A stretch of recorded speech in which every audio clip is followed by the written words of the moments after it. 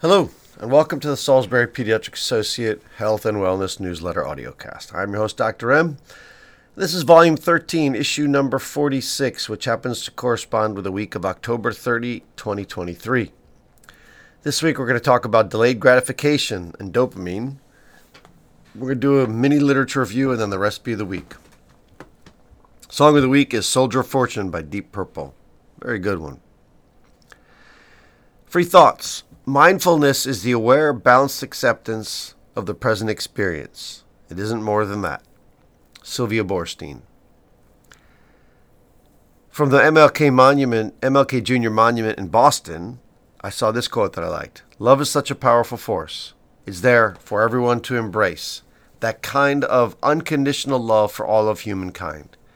That is the kind of love that impels people to go into the community and try to change conditions for others, to take risks for what they believe in.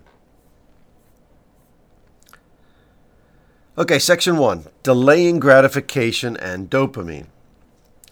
When we think of our current societal view on raising children, we have a conundrum. We want our children to experience a world that is progressing through a technological viewpoint, a growth mentality. What does that mean? When technology enters the learning process, we progress at log rates. We can process more information and incorporate it into our memory. For a simple example, let's look back in time. When I was in school, I had to go to the library, search through the library's archaic dewey decimal system to find a book to reference for information for a project or an assignment. Time wasting, to say the least, compared to the internet age, was incredible. It took forever to accumulate old data that was in a book. No real-time action. What about technology for fun? This is the place where we get into trouble. Playing video games, Snapchat, Instagram videos, streaming, TikTok, and so many others now are all in the faces of our children and ourselves, frankly. And they're becoming a major concern of mine for our youth. I'm seeing 1 to 2-year-olds in my office playing and watching on screens during entire visits. This is concerning on many levels. Parents often say that this is an anomaly because it's just during the office visit time to keep the child satisfied and quiet. What is the signal that we are giving our child here? What is actually happening? The child is gaining a level of neurobehavioral candy called dopamine that will encourage more candy hits to satiate the brain's desire over time. They are grooving in negative neural pathways that will haunt their future. Let's dive a little deeper here. When someone consumes video content, they have to make start-stop decisions regarding how much to watch and when to stop, switch to another video. This appears to be dependent on a brain network that uses orientation to a stimulus, the striatum, arousal, anterior cingulate gyrus, and the executive function area of the prefrontal cortex. 17% of those between 18 and 25 years of age who have maturing prefrontal cortices spent more than 20 hours a week watching videos in 2020, according to Lin et al. In 2022, an article published in Frontiers of Behavioral Neuroscience. As the content becomes less dopamine stimulating, the person will switch to another media content to reestablish that increased dopamine signal. It gets even worse with targeted media like TikTok and Instagram. 30-second sound bites of constant dopamine stimulating video content. And let us be very clear that these children are being targeted by these companies, and adults are being targeted. The algorithms are learning what you like, and they keep sending it to you day in and day out. The dumbing of society. This is where we see the activation of default mode network, which is the daydreaming state. The ability to be oriented to the outside world is lost or suspended. Think of the default mode network as the activity that runs the brain all the time when we are not actively thinking in a goal-directed or oriented manner towards a task. In effect, we are teaching our youth to seek immediate gratification, to zone out, and to be slothful. This is a major flaw in society's health plan. The other issue with the risks of neurobehavioral dopamine candy is the single nucleotide polymorphisms for dopamine enzyme or receptor activity and methylation genes like COMT. These common genetic variants can make one susceptible to more screen addiction behavior as well as mental health issues. So what does this all have to do with delayed gratification? The answer is simple. When we delay gratification through the removal or the delayed exposure to instant dopamine-based happiness as screens, video games, purchases that your child wants now, or other signals that increase dopamine, they will learn to be okay without the constancy of its perceived need. In other words, they can find neurological balance. They will form newer neurological pathways that are not as dedicated to the dopamine search. The process is best begun at the youngest ages so as to groove in the pathways before the teenage prefrontal cortex goes sideways. The more mature that you are mentally, the more capable you will be to delay gratification through self-thought and action. However, starting this process through effective limit setting and boundaries as a parent will set this rhythm in motion. Once the teenage hormonal state and brain state kicks in, we need to be keenly aware of that immaturity of their mind is causing them to focus on and dopamine as a self-rapid gratification mechanism. We need to hold space to be patient during this time as they mature. It's really hard to do. So what are some to-dos in this state? Do not give your child access to videos and phones under 2 years of age. This is a major no-no. Let your kids learn to self-play, imagine, work out conflict as they stretch their emotional and growth-oriented brains. 3. Lead by example. Do not be a screen parent. 4. Have your children wait 24 to 48 hours before buying anything in an effort to see if the desire is real or a dopamine reaction. For bigger, expensive purchases, increase the time of wait. 5.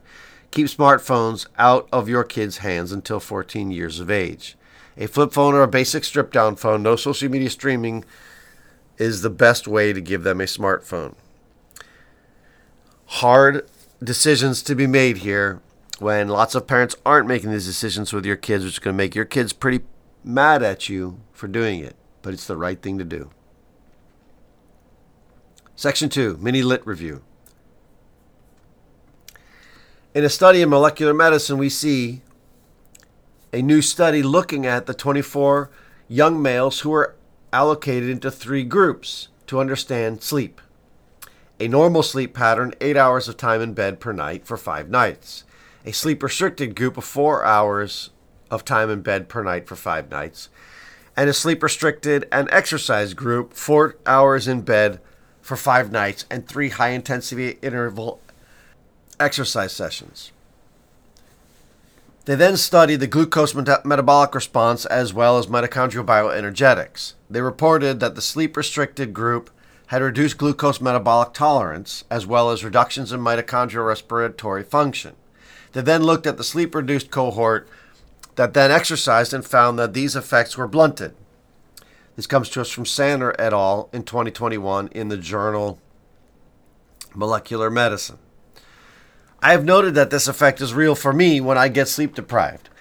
The science as to why is that sleep deprivation affects cortisol as well as immune inflammatory cascades leading to increased blood glucose levels. Exercise, a key epigenetic modulator of the activation of glucose transporter number 4, that is insulin independent and directly transports glucose into the muscle for storage as glycogen. This, in effect, reduces hyperglycemia from sleep deprivation, which thwarts the side effects of mitochondrial bioenergetics and other findings. 2. From Frontiers in Medicine. Quote, randomized controlled trials in which the intervention was breathing training, such as slow and fast sleep breathing, a simple prototype respiratory muscle trainer, diaphragmatic breathing exercises, pranayama yoga, straight leg raised breathing, inspiratory muscle training, or time-efficient inspiratory muscle strength training, and the outcome indexes of oxidative stress were superoxide dismutase, reduced glutathione, nitric oxide, vitamin C, and other total antioxidant capacity levels. That's from Lee et al. 2023 in Frontiers in Medicine. So what these results are showing that parasympathetic induction that occurs with deep breathing exercise has great effects on all of the inflammatory cascade. Think of this parasympathetic activity as a relaxing to all systems. Thus, mitochondria are relaxed and not having to work hard and spit out reactive oxygen species damaging cells over time. So get busy teaching your kids deep breathing, respiratory muscle activity, diaphragmatic breathing, or what they call belly breathing, pranayama with yoga, all of the above.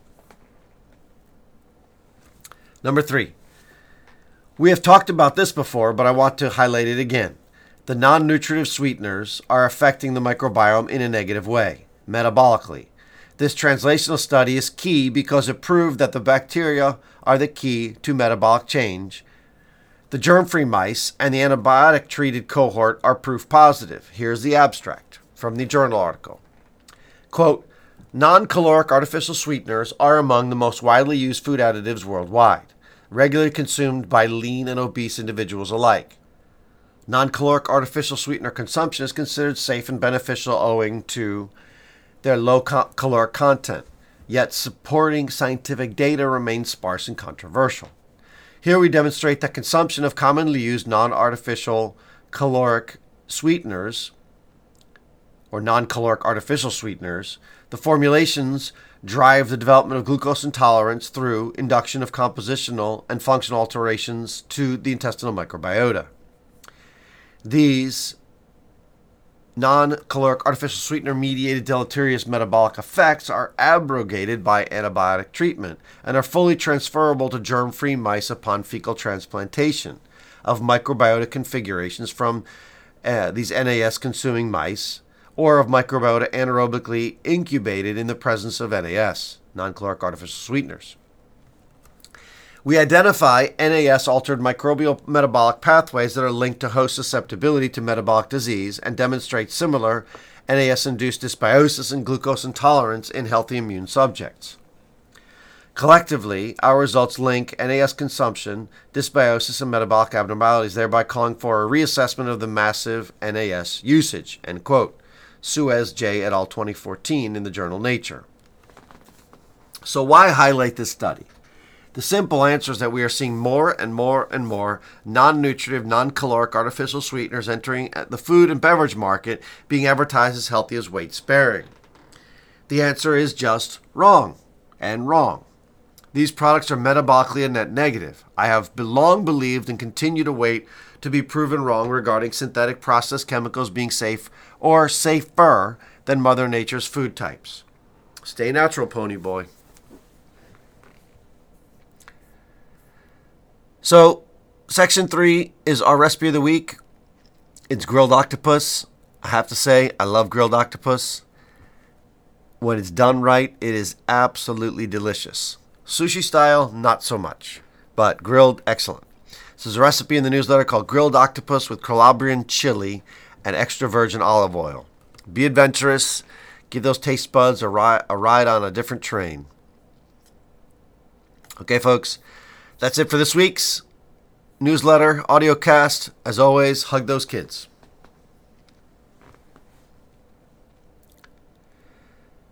The information provided in this newsletter is for educational and informational purposes only and is not a substitute for advice and or treatment provided by your physician or other healthcare professional, and is not to be used to diagnose or treat a health issue, and does not constitute the formation of a provider-patient relationship. Have a great day.